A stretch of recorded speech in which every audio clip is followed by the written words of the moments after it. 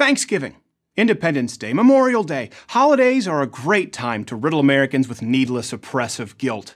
But the one that stands head and shoulders above the rest is Columbus Day. The day where progressives indoctrinate your children into believing Columbus to be Satan incarnate, the USA to be his evil spawn, and the Native Americans to be pacifists. And so now we have Indigenous Peoples Day. Or as it would have been named 30 years ago, Aboriginals Day. Or as it would have been named 10 or 15 years ago, Native Americans Day. Or as it could be named tomorrow in Canada, First Nation Peoples Day. Feeling the urge to self-inflict grievous bodily harm yet? That's only natural because the whole charade has become an exercise in hating Western civilization, which is really just an exercise in hating yourself.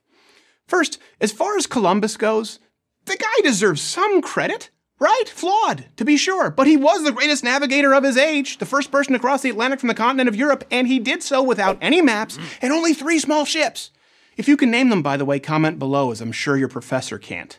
But your professor probably has taught you the tale of Columbus as a villain, usually as a starting off point to indict the United States as a whole, often relying on a few key myths and some pivotal lies by omission. So, to start with, I'll bet that you probably believe Columbus and other European settlers to simply have committed mass genocide against Native Americans, indigenous. But here's the truth. While there were many examples of brutal warfare between Europeans and Native Americans, neither side actually committed genocide. In fact, there was never an outright policy of Indian extermination. The Native Americans were mostly wiped out through infectious diseases that the settlers had inadvertently brought with them. Of the estimated 250,000 natives in Hispaniola, Columbus's first stop in the Americas in 1492, new infectious diseases wiped out a staggering 95% of their population by 1517. As far as genocide by violence, you can look at any historical account of even the most one-sided battles and find that they were still just that, battles. Take Wounded Knee, although hundreds of years later, I only bring it up because I know that if I don't, you will. It's become ubiquitous with the idea of Native American genocide. After all, there were 150 to 350 Aboriginals killed or wounded. That's terrible. But there were also 25 American soldiers killed and 39 wounded. That's not genocide. That's a one-sided beatdown with Old Glory wielding the hammer. And sometimes the massacres went the other direction. See the Apaches for reference, or the Comanches, or a dozen or so other tribes. So the natives often gave as good as they got. Not exactly the way genocide usually tends to work.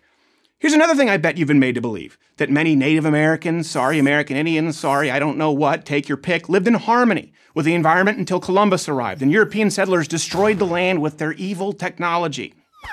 Truth, not only did the natives brutally take out people, but they took out entire forests and hunted species to extinction. Squatting Bear and his First Nation buddies weren't hopping into kayaks to block whaling ships, probably because they were too busy killing seals to waterproof their kayaks. You also probably believe that the Native American, two-spirited First Nation something or other culture was a beautiful, pantheistic one of peace. The truth is, not so much. When Columbus arrived, the islands were inhabited by 2 main tribes. The Arawaks, who were passive and friendly, and the Caribs, who were vicious cannibals. The Arawaks actually lived in fear of the Caribs for, you guessed it, the reasons being that they hunted them down to enslave them and eat them. Yes, eat them. Ironically, we get the name Caribbean Islands from those famous people eaters. The only way settlers were able to conquer this land was through the help of Native Americans who teamed up with them to settle the score with other tribes who were even bigger jerks than they were.